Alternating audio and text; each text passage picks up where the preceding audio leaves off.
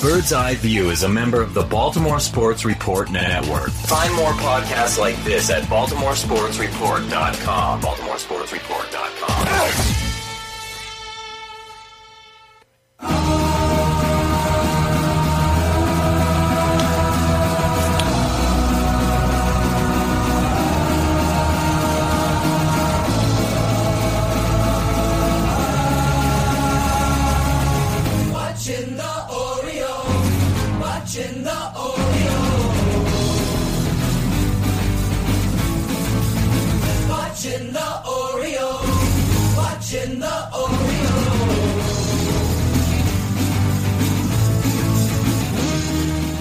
Welcome back to Bird's Eye View. When it comes to the Orioles, this weekly podcast is your official source for a lack of insight and for Basil's opinion.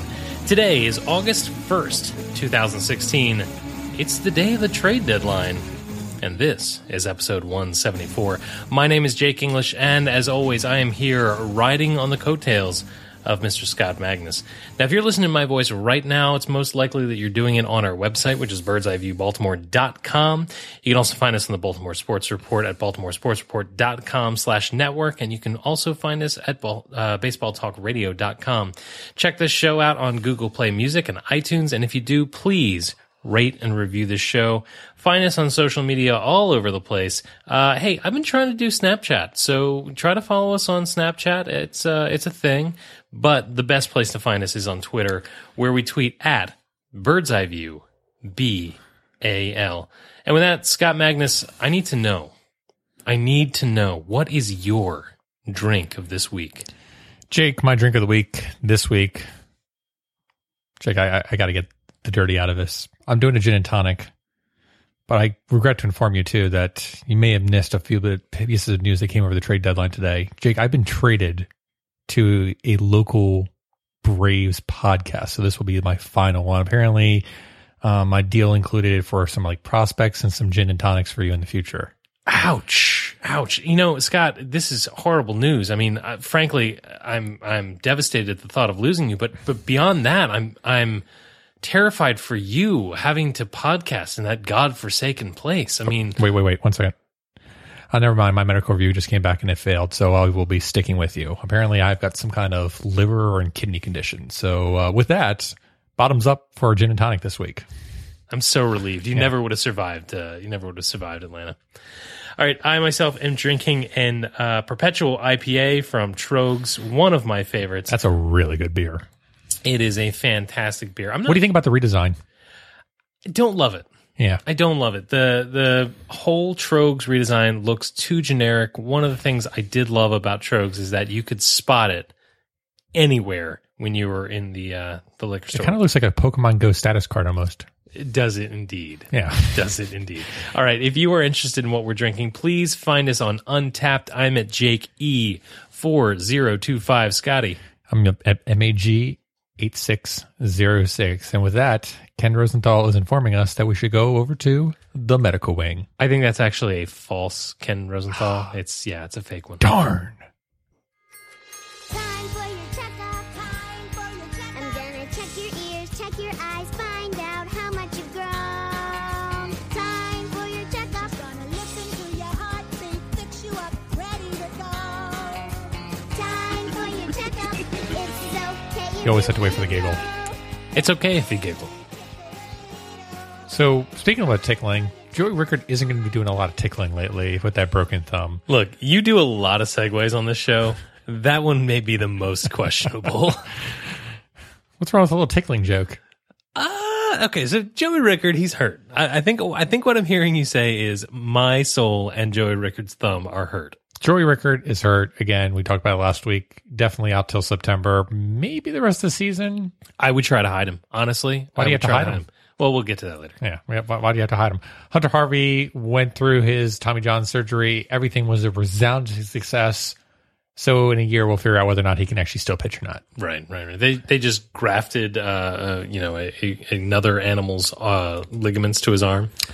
I feel like the medical wing was packed over the last couple of weeks, and we're finally getting some modicum of health with these Orioles. Want to ask you a quick question, and we'll dive into it a little bit later on the show. Ooh, question. Do you think that the comment about the Orioles still dealing with the virus are legit? No, Okay. not at all. Not at all. That's absolutely hogwash. All right. So otherwise, the Orioles pretty healthy. Yeah, absolutely. As a former Major League Baseball player myself, I can tell you that a flu of that kind would never impact my performance on a day-in and day-out basis. Scott, have you ever been in a Major League clubhouse? Do you even know? Easy, Keith Mills. Easy. All right, let's go to 140 characters less because this is what we're really good at this week on the Twitters. Jake, why don't you go ahead and take the first one, big boy? I just want to tell you that Joe Angel has been such a treat, such a joy, such a great add to Orioles Twitter. Here's a tweet from Joe Angel, who tweets at Wave It Bye Bye. Necessity is the mother of invention. Hashtag Orioles need a Thursday. Have a need on Thursday. Ubaldo will fill that need. Daughter born, ... He gets twins on Thursday. And I got to tell you, the way that he capitalized the word twins, it led me to those old commercials. And twins. I like some Joe Angel on Twitter. Keep it up. Jake, the whole reason we do this podcast is really to make a lasting impact on the Orioles community. And we do that through sharing, GIFs and, just making general lexicon terms. So the one lexicon term that I think we have dubbed was hashtag Dongs After Dark. And it really feels like it's become a part of the culture of Birdland. So this actually came from Andrew Stedka. It was a conversation. You were actually in the press box and you were talking about the Kiss Cam. And you pointed out that back in the dark ages, the Kiss Cam was a private affair. And Andrew Stedka, fellow listener of the show, Masson article writer too, wrote, at Bird's Eye VBL, private affair, ... another sequel to hashtag Dongs After Dark. Yes. I like that this is a thing. This is what we are here to do, is just to make sure that running jokes continue through the season. That's what our podcast is all about, is running jokes. I have a question for you. Yeah. Did you just say GIF? Yeah, GIF. Are you on the GIF side of this argument? Actually, I normally say GIF, but I've been told that I'm supposed to say GIF now. That's crap. What does GIF stand for? It stands for graphical. I think it's graphical interface format, isn't it? Starts with a G. Don't you work for like an IT company? It starts with a G. I'm not arguing this. I was just told that by like proper like Oxford Dictionary or something now that it's actually GIF. Listen, you may be right. Those folks that are telling you that may even be right. Right. But I am on the GIF side of this wall, sir. So what you're saying is we should Brexit out of this conversation. Absolutely. Okay. With that, I'm going to go to a tweet from Justin McGuire, who tweets at JMcGuireSN. The hashtag Orioles are showing that it's hard to be a buyer when you don't have anything worthwhile to sell. And you know what, Scotty? This is not only a great tweet, but I think one that should be scheduled just about every year. Yeah, it's going to be that way for at least another 5 or 6 years. Next tweet comes from at Jabby Burns. You can follow him, at Jabby Burns. Happy birthday, Cap 10, and that's Cap, CAP 10, at Simply AJ10. Yes, it is Adam Jones' birthday today, August 1st. Congratulations for Adam Jones for making it another year as a highly paid, lucrative Major League Baseball player. But Jake, what do you think about the Cap 10 thing? I hate to do this. Yeah. I'm going to agree with Jabby Burns. I kind of love it. First of all, the Cap 10 wordplay, I'm down with that. I am down with playing of the words. But secondly, Adam Jones is the driver of this team, both in the offense and in the clubhouse. And so I ask you, Scott, as do I ask the rest of Birdland, at what point are we just going to go ahead and slap the C on Adam Jones's chest and acknowledge that he's the captain of this team? No. Why not?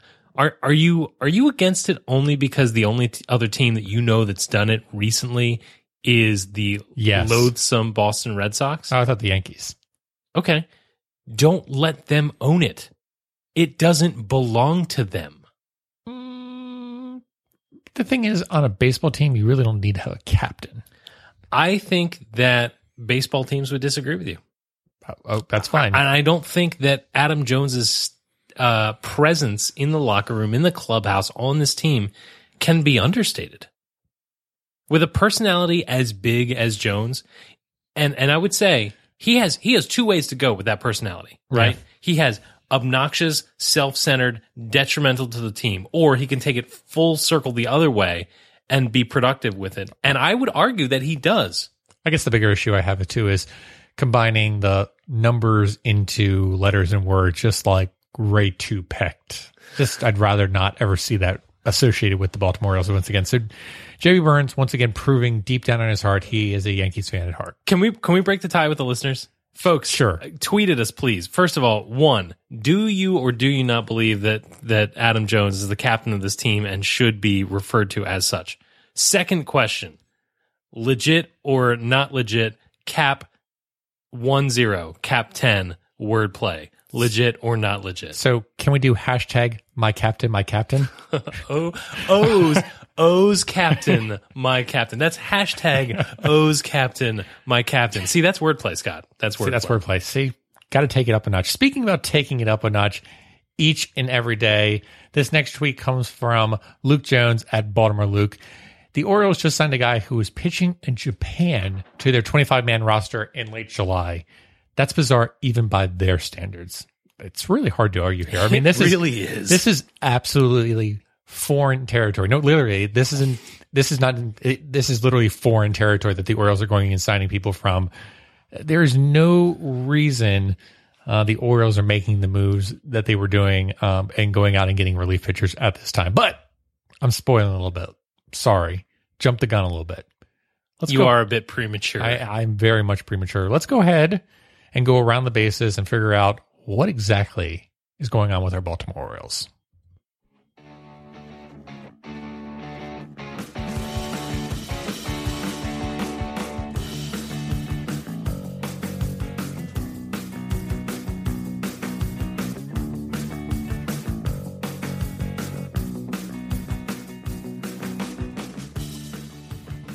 All right, let's do it. Let's go around the bases. This is our segment where we break up a couple of topics that are big in the world of Orioles baseball. And Scotty, I want to start here at first base with the most important thing that we could talk about here on trade deadline day, and that is the Orioles' huge, and I mean just massive, gigantic, earth-shattering acquisitions in the last couple of days. Let's just separate these. Let's break it down a little bit. First, you mentioned it in the this week on the Twitter segment. Orioles signed Logan, let's say... Ondrusek? Ondrusek? Yeah, it's Ondrusek. Okay. From the Yalkut Sucks. Oh, I'm sorry. Wait. No, that's the Yalkut Swallows. That's the Tokyo Yalkut Swallows. Sorry. So they got Ondrusek from the Swallows. I'm just going to make an assumption. After he was dismissed from the team by getting into a fight in the locker room. What? Yeah, you didn't hear that story? No. Oh, there is... Wait, just hang on a second, because there's plenty I don't know. I'm going to make some assumptions here, because I don't know anything about this guy. It's going to be a normal podcast then. Go ahead. I'm going to assume that we got this guy just because he happens to be left-handed and we need a left-handed reliever. Except he's right-handed. What? Yeah, he's right-handed. Although, he was credited by Dan Duquette when he was signed of saying he really does very well at getting left-handers out. So this is just some guy? It's not even the fact that we don't have a good enough loogie in our system. He's just a dude, and we went and signed him from Japan? That is correct. Really? Yes, really. This team is in first place, and we're getting dudes from the Yalkut Swallows? Yes, that is correct. That is exactly what we're doing. And we're doing it because they're getting kicked off the team for fighting? Yes. So he got kicked out of the team for fighting and basically got released from his contract. This isn't shtick. This is a real thing? This is a real thing, yes. All right, so you want me to explain to you why we're doing this move? Please. Okay, so you know how the Orioles are trying to save money in order to make further moves. So actually, this is a move done by the organization. They are in cooperation with the CIA right now. Logan Ondrusek actually was an informant against the Japanese mafia, and the Orioles are going into a witness protection program with him, and they're going to be offering him protection so the Japanese mafia does not come and get him. First of all, I don't believe you, and that story... You don't believe me about the Yakuza? That story doesn't hold water, because with the Orioles starting rotation, you can't be in the witness protection program in the bullpen because you are going to be seen by everyone starting in the 4th or 5th inning. Yeah, that's a good point. All right, so this is a dude. He's right-handed. He pitched for the Reds before he went to Japan, right? Yes. And he was basically, let me guess, a middle reliever. He was Brad Brock before he got good. Oof. And because we got some guy who got kicked off his team in Japan, we jettisoned Chaz Rowe. That is correct. Now, don't get me wrong. I have no love for Chaz Rowe. I'm not a Chaz Rowe enthusiast, but Chaz Rowe had his upside, right? I mean, whatever. I mean, it's not that big of a deal. The ability to go multiple innings, and you've seen that. Wait for it. GIF of his slider, right? Yeah, I have, but again, we haven't seen that much of that great slider. So yes, it's a really cool picture, but big deal. So what? Who cares? I think if you look at Andrusik, you come to the point of he's got a really high upside in terms of K per 9. When he was with the Reds in 2014, not 2015, 2014, hit a 9.22 K per 9 over his career, 7.13. The walk command is 3.2. He could be a serviceable reliever, but nothing much more than that. I guess the question I would raise, Jake, is there has to be a better internal option, right? No. Really? No, I don't think there is. That's the problem. See, I disagree. Let's come back to Tyler Wilson. Tyler Wilson came in and was able to go 4 innings plus and do a pretty decent job. Four innings of perfect baseball. Right. So from this team, do you really want a right-handed pitcher that's coming in and only be able to go 1 inning like Chaz Rowe? Or do you want someone like we were talking about that is a multi-inning relief pitcher that can post multiple innings? I would personally rather have someone that is a fringe relief pitcher, which Andrusik is, and I'd rather have Tyler Wilson or Mike Wright in that spot as opposed to Logan Andrusik. I don't understand this move whatsoever. I agree with you. They did get this guy for nothing but money, right? So they didn't have to part with anything other than Chaz Rowe, who they might get back, right? He may clear waivers. You're right. I mean, money is not that big of a deal. I mean, that's why we trade away draft picks for it. But this could come back to being an addition to the organization without necessarily costing anything. And for an organization that is incredibly thin, this is one of those Dan Duquette things of adding to the fringes of the 40-man roster that reeks of, well, like, it's not that sexy, but I guess it'll do. All right, listen. If you actually think Logan Andrusik is going to be any benefit or significant value whatsoever, I will make you this deal. I will grow my hair out to look exactly like Logan Andrusik. Well, that's the question. Does he have a mullet? Because if he's going to replace Chaz Rowe, he is required to grow the mullet. I don't know if it's really a mullet as a more of a... It's like a beaver head in the back, basically. All right, you asked me a question which I dodged, which was, do you think he's actually going to provide us anything? And I will say no to a point. Here's the point. If I trust Dan Duquette to do anything, it's to wear blue ties and try to defect to Canada. But if I trust him to do a second thing, it's to come up with 15 or 20 or 25 excellent innings from a pitcher that shouldn't be that good, and then to cobble it together with another 10, 15, 25 innings from another relief pitcher who shouldn't be that good in dominating fashion to get us to either the playoffs or almost therein. And this kind of seems like that move. This seems more like a move like going out and getting Randy Wolf during the 2012 season, which really doesn't mean anything of significance. It's like, oh, that's interesting, but there's nothing of merit or value behind it. Did I miss him being a redhead? No, you did not. So let's move off of Logan Andrusik because I never want to talk about Logan Andrusik any further. All right, let's go to another really exciting move that the Orioles made. Okay. So the big news was Orioles traded for Wade Miley, left-handed pitcher from the Seattle Mariners, previously the Boston Red Sox. So, Jake, the trade was for Ariel Miranda, 27-year-old Cuban left-handed prospect who was pitching down in Norfolk, and they got Wade Miley straight up for him. That was the only caveat of the deal. So we can all agree, I think, that Ariel Miranda was not going to offer anything of tangible benefit to this organization. You just called him a prospect. at best. I'm not sure I would use that term. I think he's an org soldier. I really think he's nothing more than organizational filler. And look, I don't have anything against him, but they got him in Cuba for next to nothing. They brought him in. He's 27, maybe. He's 27. He's a left-handed pitcher. He's been making starts in Norfolk, but that's only because our organization is so thin. He's probably not going to be a starter anywhere else. And we got a major league pitcher for him. I think that's a win.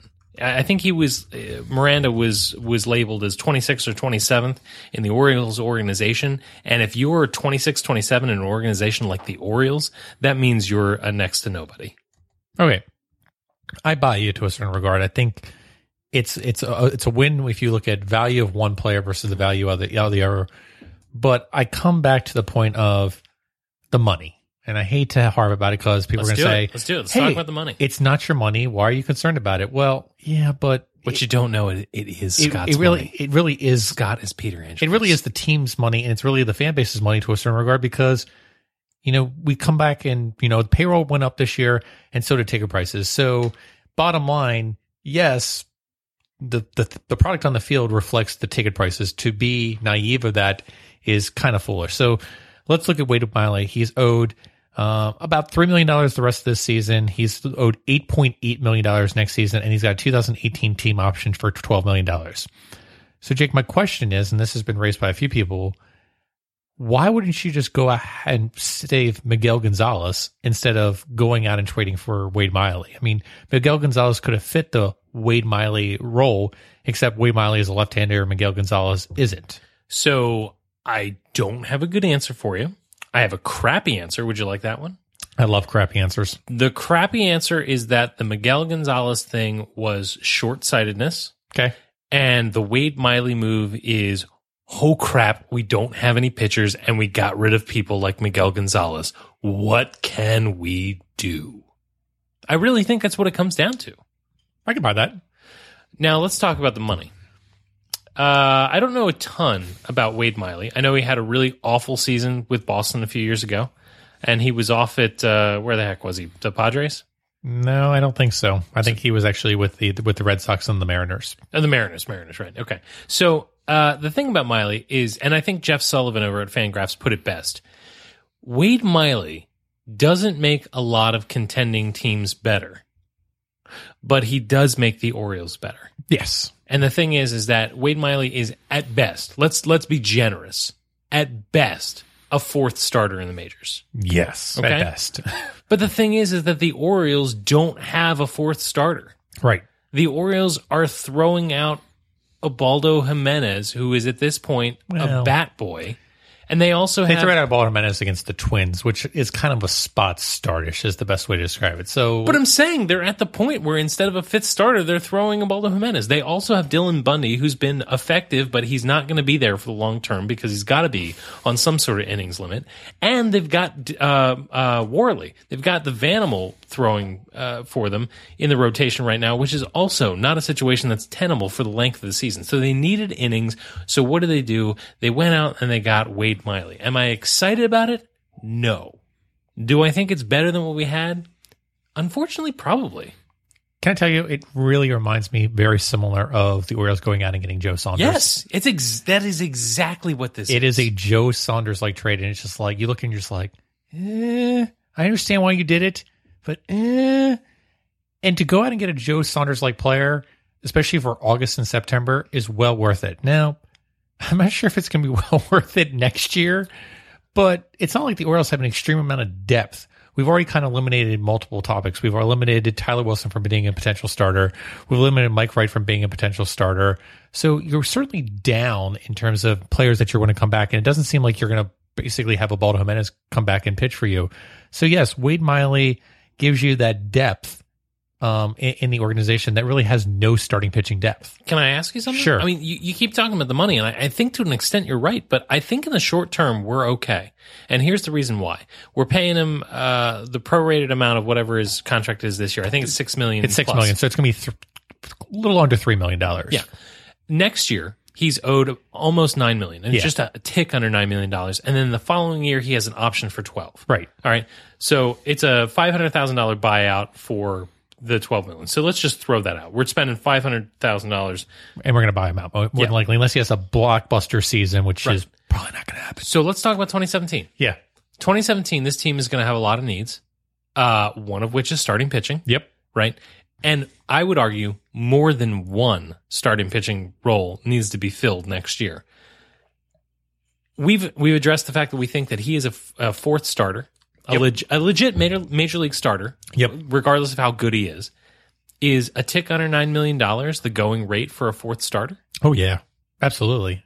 I got to be honest. If he doesn't suck, and I can't vouch for that, if he doesn't suck this year and next year, it's not a horrific move for a nobody. Oh, no, I agree with you. It's not a horrific move.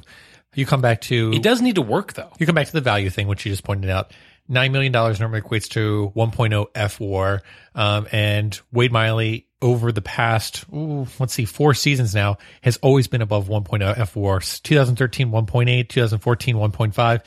2015, 2.6. And this year, even though he's had a rough season, it's looking like he's going to be right around like 1.2 WAR. Again, so he's going to make that $9 million in space, and he's only going to get paid $6 million this year as it is. So Wade Miley does have value.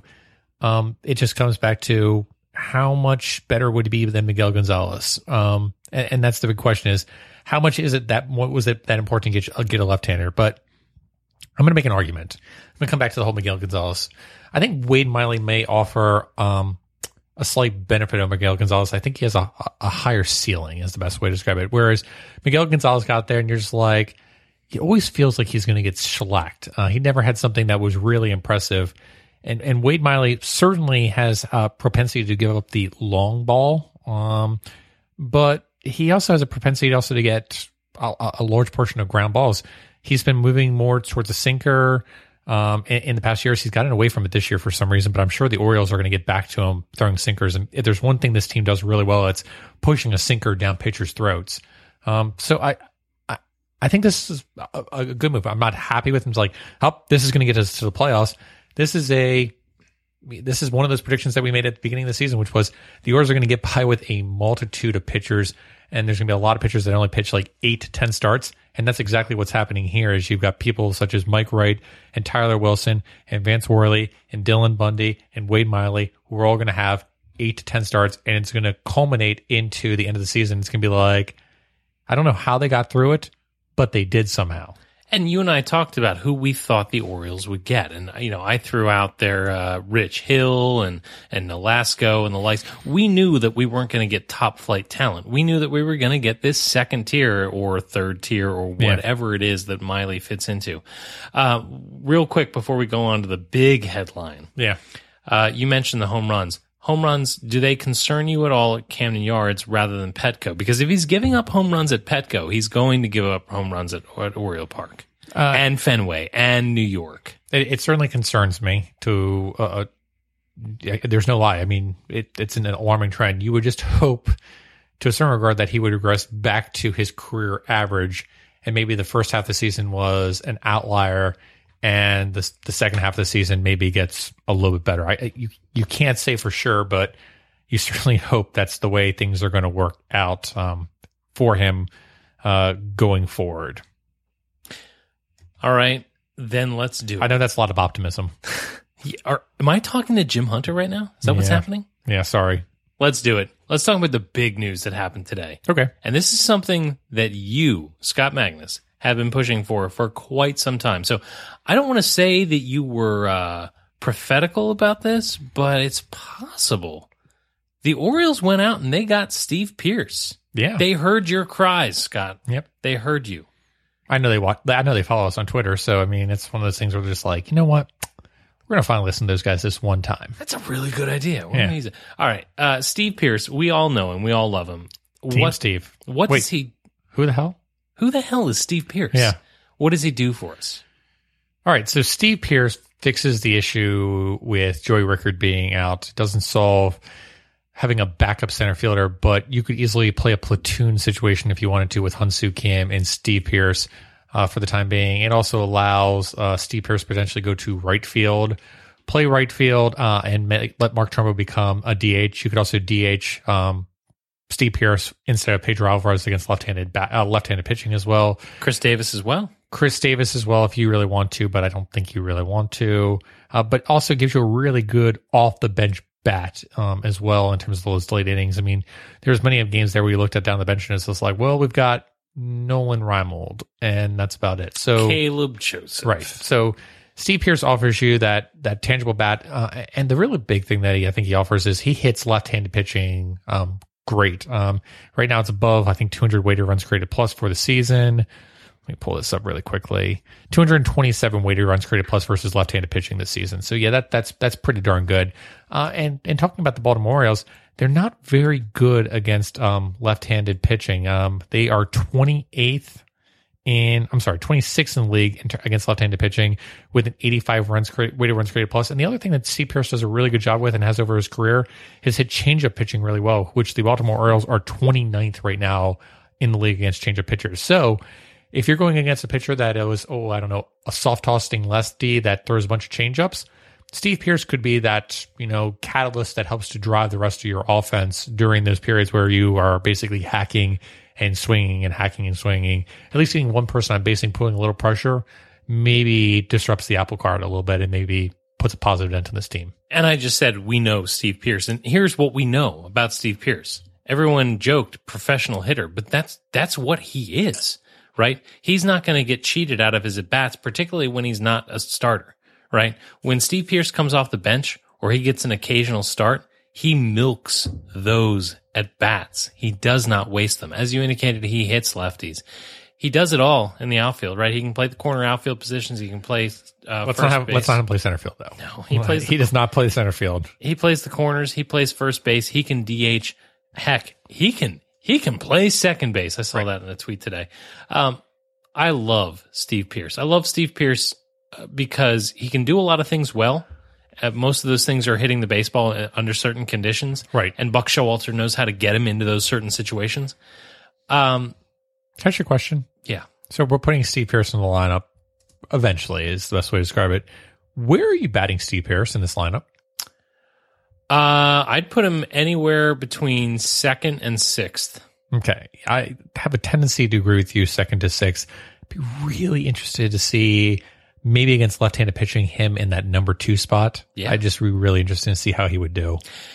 Let me ask you this question. Yeah. Steve Pearce joining this team, which I love me some Steve Pearce. Do you realize he has 147 weighted runs created plus this season?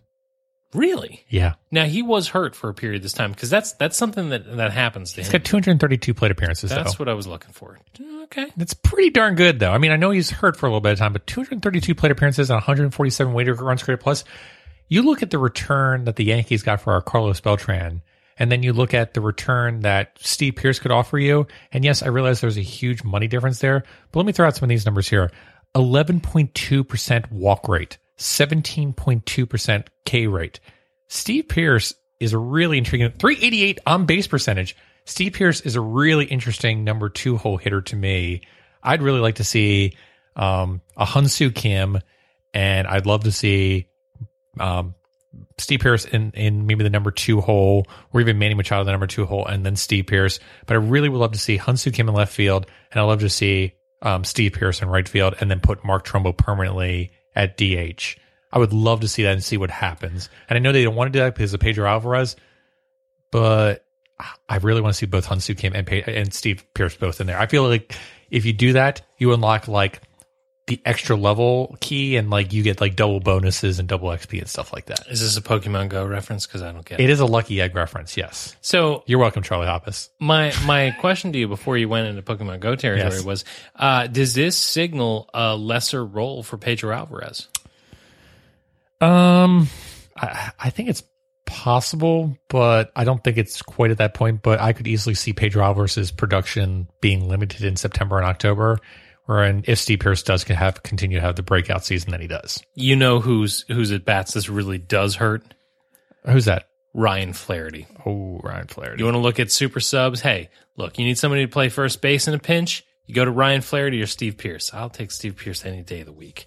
I think I would still play Ryan Flaherty at second base if I had to, but please do not knock Jonathan Schoop out of this lineup if you don't have to. Absolutely not. Let me ask you this. How fun was it watching Orioles Twitter rediscover Steve Pearce GIFs?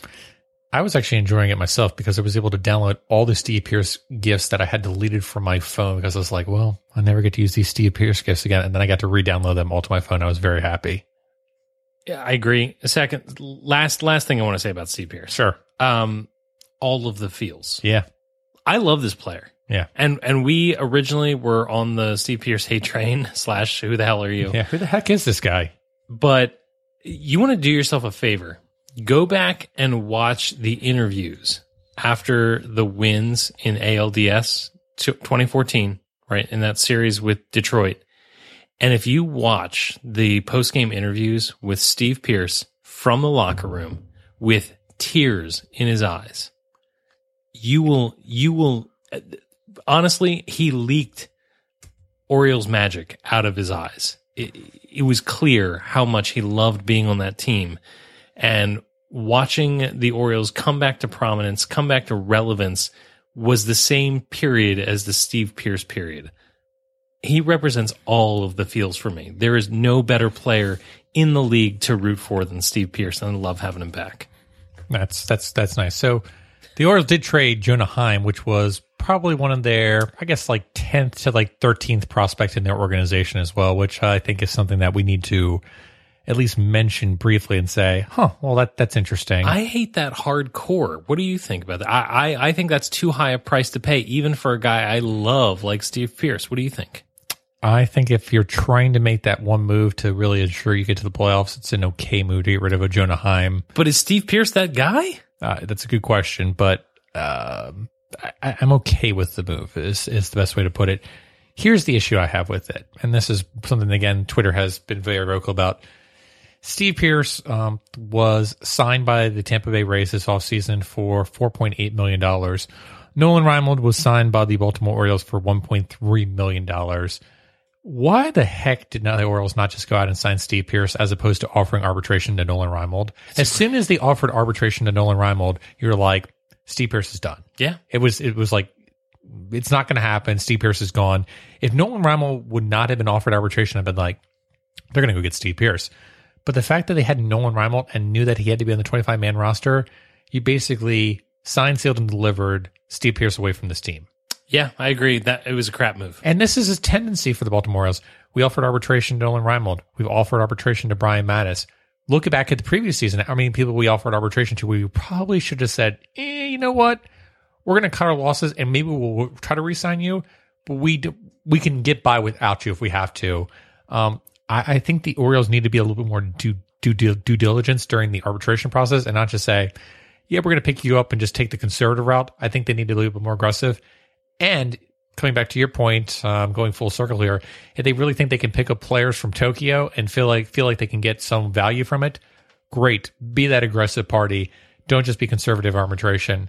For as aggressive this team is at the trade deadline and with some of their waiver wire pickups, they need to be aggressive to an arbitration and let players go. It is a tough pill to swallow to get rid of a player like Jonah Heim when you could have simply just re-signed Steve Pearce. Yeah. Because you know that if the money had been right, he would have come back. Oh, absolutely. In a heartbeat. Yeah.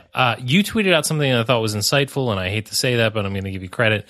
This does put pretty much all of our catching eggs in the Chance Sisco basket, does it not? No question about it. No question about it. I know there are some people out there who are big on Alex Murphy, but it's Chance Sisco's show now to prove. I mean, the Orioles could get by with a stopgap of like Caleb Joseph and maybe some free agent signings, and I don't think Chance Sisco is the option for 2017. No. But I could easily see the Orioles saying, we're going to go with a stopgap of Caleb Joseph and some backup catcher for 2017. And then in 2018, it's Chance Sisco's chance to basically shine or prove himself. But yeah, that's a dangerous game to play for a catcher that hasn't really proved himself as you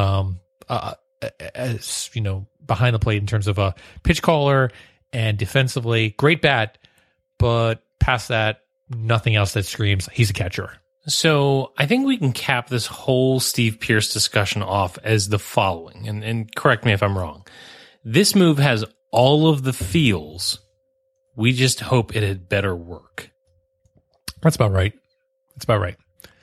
All right, we've talked a lot about the big news. So we were at first base. So we essentially basically. Oh, was this around the bases? This is around the bases. So essentially, we were just like the Orioles offense. We're basically stayed at first base and never progressed any further. Man, that's brutal. Yeah. So it was a lackluster week this week for the Baltimore Orioles, who lost 3 series in a row, both to the Colorado Rockies, the Twins, which it's kind of hard to count that as a lost series, but technically by the records it is, and then against the Baltimore Blue Jays. So the Orioles offense over the past 7 days had a weighted runs created plus of 56, an on-base percentage of 270, a K percentage of 21.3, and a walk percentage of 8.0%. It was an absolutely, what's the best word I'm looking for? Oh, yes, atrocious offensive performance by the Baltimore Orioles. So the question is, Jake, what is the cause? So we mentioned this earlier. Buck said the team was still dealing with the virus. We don't buy that one bit, right? I don't buy it because it reeks of excuse making. However, Jesus, I'm going to do this. Let me put on the Jim Hunter glasses. All right, just join me in this world for a second. Well, me and Bonnie were at home last night, and we were eating some baked ziti, and the conversation of Jonathan Scope and Catholicism came up. So just join me for a moment. All right, the Orioles have a high-powered offense. Yes? Yes. They have an offense that you would expect to be able to pass the torch, so even when one person is not hot, somebody else is picking up the slack. Yes? Yes. Okay. So your expectation is that long periods of absolute disappearance of the offense shouldn't happen. And so the facts that the Orioles have been abysmal offensively all through July, and the explanation of the fact that the team is not healthy match up. Oh, yeah. Right? Regardless of the fact that reeks of excuse-making, I mean, just reeks of excuse-making, that does at least marry up. Oh, yeah. It does pair up to your expectation not being met and there being a reason for that. Beyond that, no, you're right. I don't buy it. I think that's bunk. All right, so the other cause would be failure to make adjustments once the league adjusted them. This comes back to people complaining about Scott Coolbaugh not making adjustments, and everyone seems to be going up there and hacking the same way. But my argument back to that would be, you look at the walk rate and you look at the strikeout rate, and it's basically the same as it was the entire season. So are we really thinking that it's just not an adjustment in terms of play discipline? I'm not buying that whatsoever. Are you? No, I'm not. And the thing is that for hell or high water, this team is all about hacking. And, you know, I think if you were to look, and if I were better prepared, I'd have the stats for you. But Scott, I think if you'd look at the swing on the first pitch versus success on that swing at the first pitch ratio, you'd be pretty pleased. And when you look at players like Adam Jones and Jonathan Scope and other players who drive us nuts because they don't look at a ton of pitches, they jump on that first pitch because they're aggressive hitters. And oh, by the way, at the end of the year, they happen to be good hitters. Yeah. So I don't buy the fact that they are aggressive means that they're not good. Yeah, it's frustrating to watch in the micro, but in the macro, that works for them. Yeah, and particularly because you don't know if the scouting report isn't, hey, this guy throws a lot of first pitch strikes, so let's have at him. And the other one was they just were playing over their head for the entire first half of the season, and now they're being exposed to a certain regard, such as maybe Jonathan Scope or Mark Trumbo aren't so good. And I think to a certain regard, Mark Trumbo is definitely coming back to earth. But as a team like this does not put up a 236 BABIP.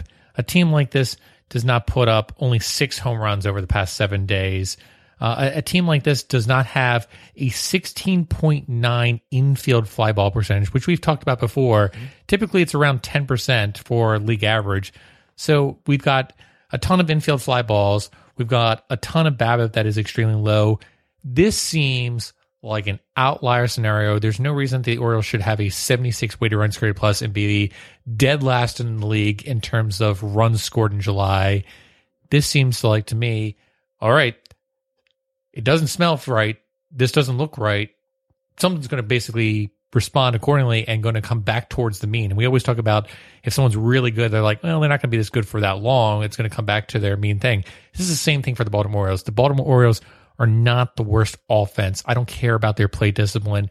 They are a power hitting team that hits extra base hits, and they haven't done that recently. And that's not because of plate discipline. That's just been sheer, just poor bat ball contact. And certainly just kind of running up against a few good defenses and a few good teams. So with that, the Orioles are going to return to the mean very soon. I don't know if it's going to be this week. I don't know if it's going to be next week. But relatively soon, the Orioles are going to bust out, and they're going to bust out very strong. And as much as people want to criticize this team, this is a really good offense. This is a top 10 offense. I still think it's actually a top 5 offense. And this team is going to show that in August and September when it really matters. I hope you're right. I think there may be something to the were they playing over their heads thing.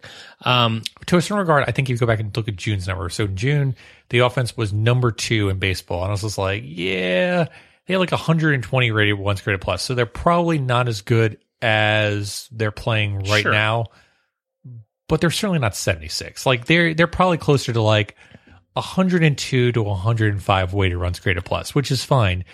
But they're not 76. I mean, you can't convince me anyway. No, I hear all that. But if you look at the secondary players like Trumbo and Scope and, those guys that were carrying the team, is it fair to say that those guys can't be relied on to be the world beaters that they were for so long, and that you really need to depend on guys like Jones and Davis and Machado? I was about to say there's that Manny Machado guy who was pretty darn good. Yeah. And so when those guys slump, you can't necessarily depend on the second tier guys to be world beaters. I mean, it's okay for people to slump. I mean, let's go back to the 2014 season. Nelson Cruz slumped in June and July, but who was there right there to pick him up? Manny Machado was there to pick him right up. Actually, Steve Pearce. Oh, that's right. Steve Pearce was also during that time as well. So it's just that no one has picked this team up on their back as much as J.J. Hardy has had. He's still not that good of an offensive player. So the Orioles need someone to break out quickly and start carrying this team once again. And once one player breaks out significantly, the rest of the players are going to basically fall right in line and be like, well, if he's hitting like that, I can hit like that too. It requires one player to break out of that funk. And as soon as that happens, this team is going to be dynamite once again. And keep in mind, this team had an absolutely abysmal June offensively and managed to fall back to a position in which they still retained first place. Right. So the sky may not be falling. Right. July, they went 12-14, which again, it's only 2 games under 500. Certainly not great, but certainly not terrible as well. Again, they're still 14 games above 500, so that's pretty darn good. Can we scoot along to third base? Yeah, we've been at first and second, and now we've got a runner in scoring position, so go ahead. All right. Look, you and I, everyone assumes we're a couple. You and I went to the beach this weekend, took the families to the beach. We went to Rehoboth. Thanks to your family for hosting us. I appreciate it. We were in a place where we were taking the kids to the beach, going out to the boardwalk, doing things that weren't necessarily in support of sitting around watching or listening to ball games. And so I will admit that outside of checking the score on my phone or checking up the next day, I did not watch a lot of the series in Toronto where the Orioles, until they salvaged a game on Sunday, were shellacked. Yeah. Right? I mean, let's just call a spade a spade. It was an ugly bit of Orioles I went baseball. down for a nap, and it was like 1-1 or something like that, and then I woke up from it was like 9-1. I was just like, what the heck happened here? So I totally sissed out of the Toronto series. The Orioles had gone through a winning streak, and then they welcomed the Rockies into town, and they lost the series. And I thought, okay, that happens. You lose series, no big deal. You're allowed to lose at home every once in a while. Right. And then they went and they lost in the most crucial time to the biggest threat in the AL East to them, I think, which is the Toronto Blue Jays. So again, I totally wussed out of that series because I was too busy building sandcastles. But it got me to thinking. No, literally, he was building sandcastles. No, really, I built awesome sandcastles. They're kind of epic sandcastles. They really were. So much for high tide, though. high tide is the biggest enemy, right? It's the Visigoths. It's the Ubaldo Jimenez of your career. So it got me to thinking that this was a lot like the 2014 ALCS. Look, it was clear to me that things were not going the Orioles' way, and I just wasn't sure that I can emotionally handle the Orioles getting swept out of the ALCS. So it was an afternoon game. I had to work that day, and I didn't watch Game 4. And I didn't listen to Game Wow. 4. I studiously avoided Game 4 because I couldn't handle the heartbreak. Mm. And it got me to thinking that, this weekend of playing the Toronto Blue Jays and losing and having a miserable time and watching the Orioles just fail to fire on all cylinders is probably the reason that I still have good, solid hope for the rest of the season. Part of the reason that I feel like the Orioles are in good shape to continue on through August and September is the fact that I didn't watch this viciously awful game. But I have a history of, I'm going to admit it, Scott, I have a history of putting my head in the sand when the rubber meets the road. So, I've bared this out, bared my soul to you, the listener. We addressed this in episode 99.99999, which was entitled Summer Song, and I encourage you to listen to that episode. But so that's my fault, right? That is my failure as a fan. Do you have any, Scott? Do you have any games or series or periods that, for the protection of your Orioles loving soul, would have been better for you to just have skipped out on and checked in on later? Well, of course, there's Game 1 of ALDS number 2012, where going there, first playoff game since me going in 1997, and really close game through the whole thing. Jim Johnson comes in and explodes, is the best way to describe it, which prompted me to stay to the end of the game, then walk back to my car, only to realize that my car was locked in a garage, and for me to basically chuck my backpack across Martin Luther King Boulevard in frustration at that point. That is a famous evening in our family. So yours is ALDS Game 1 in 2012. Let me just throw a couple of other candidates out there. I would say it would have been better for me not to have experienced that series in 2013 against the Giants. If I had been on vacation or had managed to miss that whole bit of disappointment, I probably would have been a happier human being.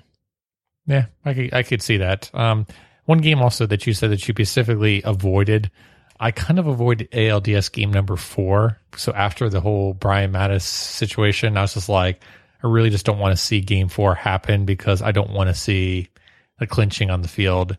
But I kept kind of walking around my house, turn the game on for a half an inning, watching it. And I'd be like, no, I'm going to jinx it. I need to turn it back off. And then I would like walk around my neighborhood, come back and watch it again. And then the game would finally end. And I was just like, oh my God, we actually won game 4. Like, we set up now for a game 5. Like, we only have to win one more game. And then, of course, they lost. But still, it was actually kind of therapeutic to watch it because it's like, if they would have lost that game, I would have been really upset. But getting the least of game 5, I kind of felt like, well, at least we took them to the edge. All right, so Birdland, Bird's Eye View listeners, we need your opinions. What game, series, or nice summer song? We're just going to let this play out. We're going to let's play this out. So let us know. What's the hashtag here? No hashtag. Just reply to us. We'll call it O's Ostrich. Oh, O's Ostrich, okay. What game, what series, what period of Orioles fandom do you think you would be better off to just have skipped out on, to completely avoid it? And if you need a good example, again, go back to episode 99.9999999. But don't. It's entitled Summer Song by Chad Jeremy. It's a great song. All right, so home plate, upcoming schedule. Texas Rangers, who have absolutely put a hurting on the Orioles, 1-3 in the postponement split 4-game series, and the Rangers are coming in hot, going 7-3 over the last 10 games. But then after that, Jake, you go against the Chicago White Sox and they go against the Oakland Athletics, who I think are ripe for the picking. I realize that they're on the road, but I think this is a prime opportunity for the Orioles to get on a roll. I think if they can take 2 or 3 from the Rangers and just kind of go into that West Coast trip pretty well, I'm not expecting much against the Giants, to be honest. But I think this could be a really interesting portion of the schedule. I think if they can go, I'll say 550 or 600 in this trip in the next 2 weeks, I think it's playoff bound at this point. If it's not, then we're in deep doo-doo. And here's the thing. There are no cupcakes left in the Orioles schedule. No, there's not. Especially in August. I haven't looked ahead to September. I'm not in that. A lot of AL East. They have a lot of teams where you look at it and you go, oh, these are not gimmies. Nope. And the thing is, well, past the Giants, let's go. Red Sox, Astros, Nationals, Yankees, Blue Jays. Wow. yeah. And a lot of those teams, minus the Astros, are teams that would love to knock us out. Oh, right? the Astros would definitely want to knock us out because they're going for a wild card position right now. Yeah, but I'm saying, the Nationals, the Blue Jays, the Yankees, the Red Sox, those are teams that are vestedly interested in our misery. And then there's the Yankees. Yeah, they're not important this year. Yeah. But yeah, it's going to be a really big August. Let's be honest. If the Orioles don't go 550 in August, they're probably going to be tough on a playoff or division aspect to it. So the Orioles can't just put a 500 record up. They really need to be putting a 550 record up this month. Well, let's remember, it was August of 2015 that sunk the contending Orioles. Correct. The Orioles really were in contention until they dropped 2 6-game losing streaks separated by a win. So they lost 12 out of 13 games, and then that was it for them. So if you look at this August, I mean, looking at the schedule, I do believe that there is every chance of the Orioles dropping a crap ton of games. Yeah. But if they can survive this schedule with just over 500, I mean, what does 550 come down to in a month? It's just over 500, right? It's 1 or 2 games, basically, yeah. If they can just manage to avoid really going into a tailspin in a time where they are really not clicking on all cylinders, then I agree with you. They have a lot of potential of making September a winning month. Because, again, in September, they get to leverage the 40-man roster, and that is where Duquette and Showalter really come into their own. It's just they have to make it through. They have to make it through this next 30 games. I, frankly, am terrified of the Texas Rangers. They beat us handily when we played them last time. Sure. And they retooled. After the All-Star or after the deadline. No, you're absolutely right. I mean, they definitely have retooled. I guess we'll see what happens. And, at least I'd rather be playing them here than in Arlington is the best way to put it. So sure. Let me ask you this. Yeah. Are you a glass half full or a glass half empty guy on the remainder of the Orioles schedule? I am a glass half full kind of guy. Ooh, get those rose-colored glasses out, Scotty. But the problem with me being glass half full is I was glass half full last week with Chris Davis, and that didn't serve me very well. Let's go over to Fantasy Balls.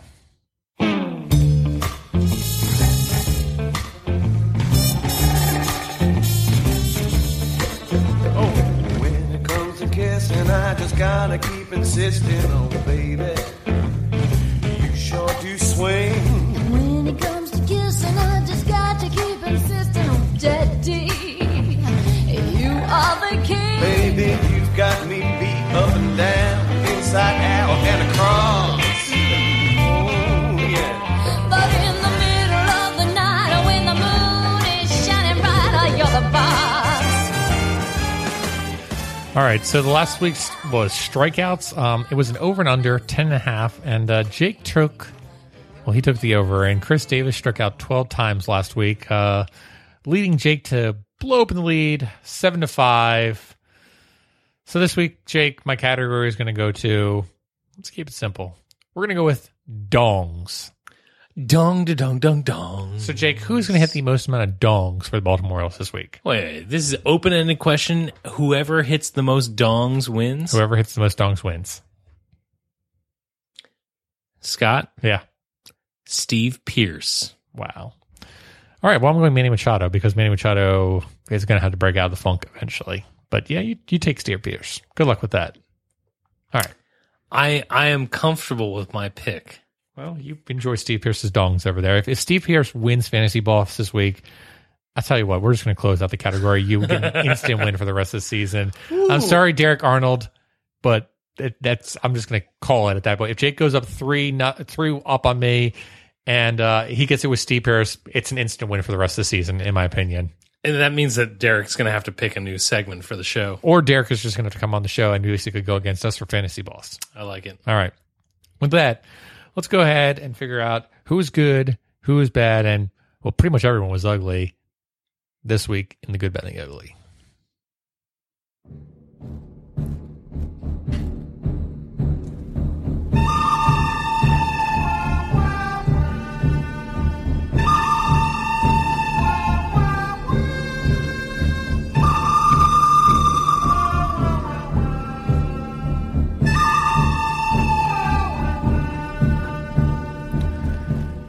That's right, folks. It's time for the good, the bad, and the ugly. I'm going to start out this week. Good. It's going to go to Adam Jones, who is definitely back at the plate, posting a 187 weighted runs created plus, a 406 on-base percentage.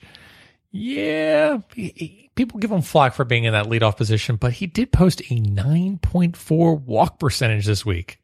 Adam Jones, 9.4. Wait a minute. The Adam Jones I know? Yeah, the Adam Jones you know. And this comes back to the whole people saying, oh, Adam Jones has terrible play discipline. He swings at everything. 9.4 walk rate. That's the kind of walk rate that you can expect from a leadoff hitter when your leadoff hitter is the captain. God dang it. I hate that. Go ahead. My good for this week. Well, my good for this week doesn't have much to do with the Orioles, and I apologize, but my good is not having to deal with the fallout of a good start by Brian Mattis for the Chicago Cubs in their Sunday night baseball game against the Mariners. And I got to be honest with you. I think there is an Orioles connection to the fact that I don't have to talk about Brian Mattis as a possible starter for a playoff-bound team. And that reason is a former Oriole in Nelson Cruz. So, Nelly, I want to thank you for going deep against Brian Mattis. Look, I don't have anything against Brian Mattis. Sounds like you do. I just don't want to have to deal with the feelings associated with Brian Mattis being successful elsewhere. Look, we knew Jake Arrieta was going to have it wherever he went after us. We knew. We didn't know it would be this good, but we knew it was going to be there. And I didn't want to have to deal with Brian Mattis, for whom I thought that his next career was polishing shoes. So my good this week, not having to deal with a successful Brian Mattis.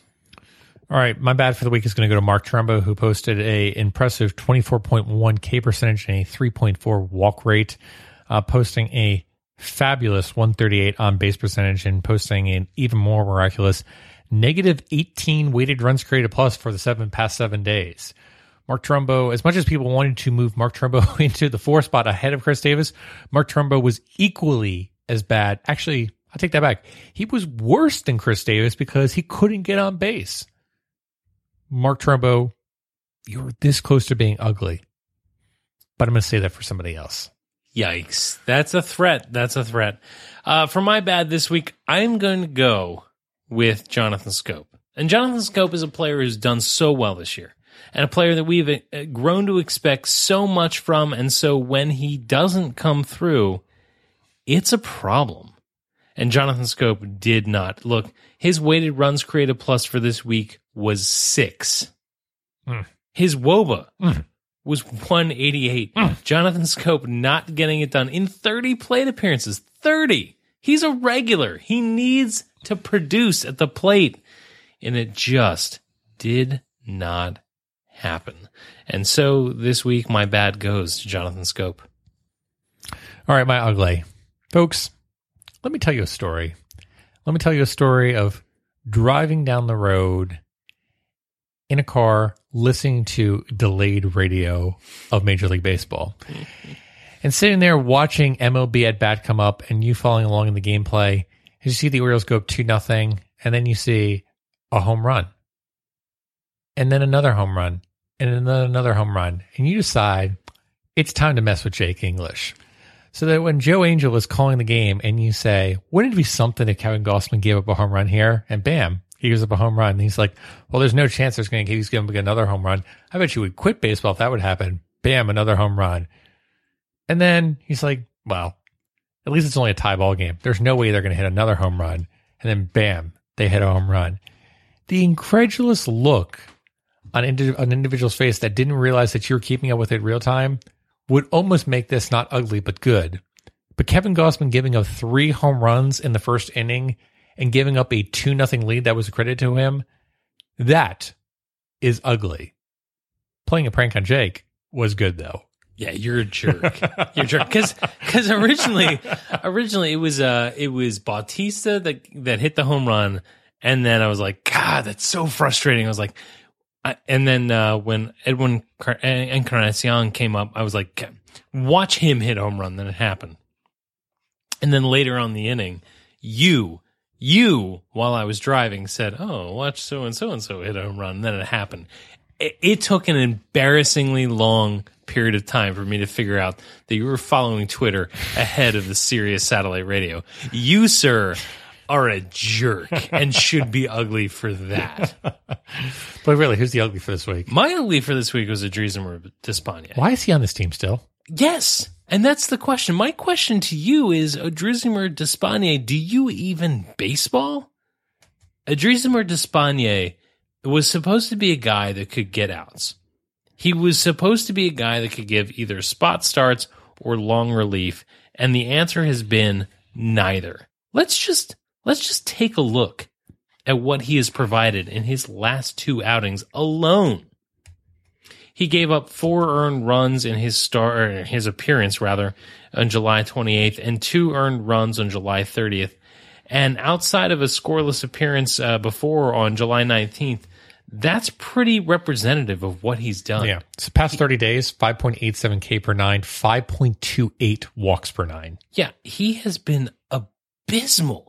And it's not just in appearances where it's mop-up duty. Right. That's Ubaldo Jimenez territory. Correct. Adriasamur has been brought in to either bail out a starter or to defend a game in which the lead was very small, and he has done neither. Correct. So my ugly for this week is Adriasamur Despaigne, a person whom I expected a lot more from, and a person from whom we are getting next to nothing. Well, you'd be glad to know he's probably gone starting tomorrow. Oh, yeah, he's got options, and so he's gone. Yeah, he's gone tomorrow. I mean, when Wade Miley comes in, Adriasamur Despaigne is gone. We'll see if Logan Andrusik makes it away from Steve Pearce, but I wouldn't be surprised if both Adriasamur Despaigne and Logan Andrusik both get chopped out of the bullpen. I gotta imagine that Wilson is gone. I don't see it. I don't see it. They're already short benched. They have 3 people on their bench right now. Can they option Andrusik? I have no clue, actually. I don't think they can. I Do I think care? they can. Do I care? I think they can. Do I care? No, you don't care. I'd rather have Tyler Wilson. I would too, but they can option him to keep. Give me Tyler Wilson. Give me Wilson or give me... That's not a good sign. No. That is not a good sign. All right. Well, that was fun talking about Adriasamur Despaigne being the bad Three Musketeers villain. And with that... All for one and one for giving up runs. We blowing the save here? Oh, please do. All right. So I'm going to go ahead and blow the save. So for those that don't know, I spent my Thursday evening away from the family who were at the beach meeting an Orioles legend. At the Barnes & Noble in White Marsh, Jim Palmer was doing his book signing, 9 innings to success. And I decided to go in there and, what's the best word to use? Harass him a little bit. So standing with 50... You? Yeah. You of all people? Standing with 50 or so more Orioles fans, all within the ages of 50 to 78, I decided to serve as the single outlier. The jerk. And be the jerk / the 30-year-old in the audience. So I slowly get to the front and I saunter up, noticing that there really is no security around Mr. Palmer. And I drop my book with him. He goes to sign it, and of course I have to ask him to sign it with some jockey references. And then I ask him the proverbial question, Jim, what's the deal with Rick Peterson? And he says, what do you mean? And I'm like, no, really, like, why Rick Peterson? And I'm expecting him to give a fluff service because, well, if I think fluff, I think Jim Palmer. And what precedes is Jim Palmer basically railing into Rick Peterson and basically saying that if it was up to him, I believe it would be something along the lines of his life would be forfeit at my hands. Not quite in those words, but that was generally the general sentiment. But yeah, Rick Peterson has no love from Jim Palmer. And if Jim Palmer doesn't see you in high regard as a pitching development coach, well, I generally don't hold you in pretty high regard too. I'm not saying Jim Palmer is perfect, but I'm going to take a lot more credence to what he has to say than a Rick Peterson. But a really interesting conversation piece with between me and Jim for about, I'd say, like 3 to 5 minutes. And he was very candid, and it was really a fun experience, more fun than I actually was expecting going in there. And I came out with a signed book and an overall memorable experience to tell the kids in the future. Can I ask you a question? Sure. Did he sign the book to Tish? He did not sign the book to Tish. I specifically was thinking, I was like, do I have him sign it out to Tish or do I have him sign it to Scott? I decided to make it up for her and say, I'm going to have him sign it to Scott. But the book that Chris Maurer gave us, basically someone also had it in line with them, and he also signed that too. And I was just like, I know that book. I have that book. No, Tish has that book. No, I have that book. It is right there on my table. I can see it right here. But it was a really fun evening. And yeah, Rick Peterson, better watch out for Jim Palmer because he's coming for you. And that's pretty much all I have for Blowing the Save. Well, it was an interesting week. This show went really long, number one. And number two, a lot of moves were made at the trade deadline, but I don't think the Orioles are quite done yet. I think if Dan Duquette has proven anything, it's roster changing galore in August, and like you said, calling up a multitude of players in September. So it was a fun day to see what happens, and it'll be fun to see Steve Pearce on there. But I think we can be sure to see additional players come to the Orioles next month. All right, let me ask you. Yeah. The Orioles going to make the playoffs? Yes or no? Yes. Wild card, but yes. I say yes as well. All right, with that, Baltimore and beyond, I have nothing left for you, so I will bid you all a fond adieu. Good night, everybody. Be safe out there, and let's go O's. Steve Pearce. I do not call you Steve Tish Pearce often enough.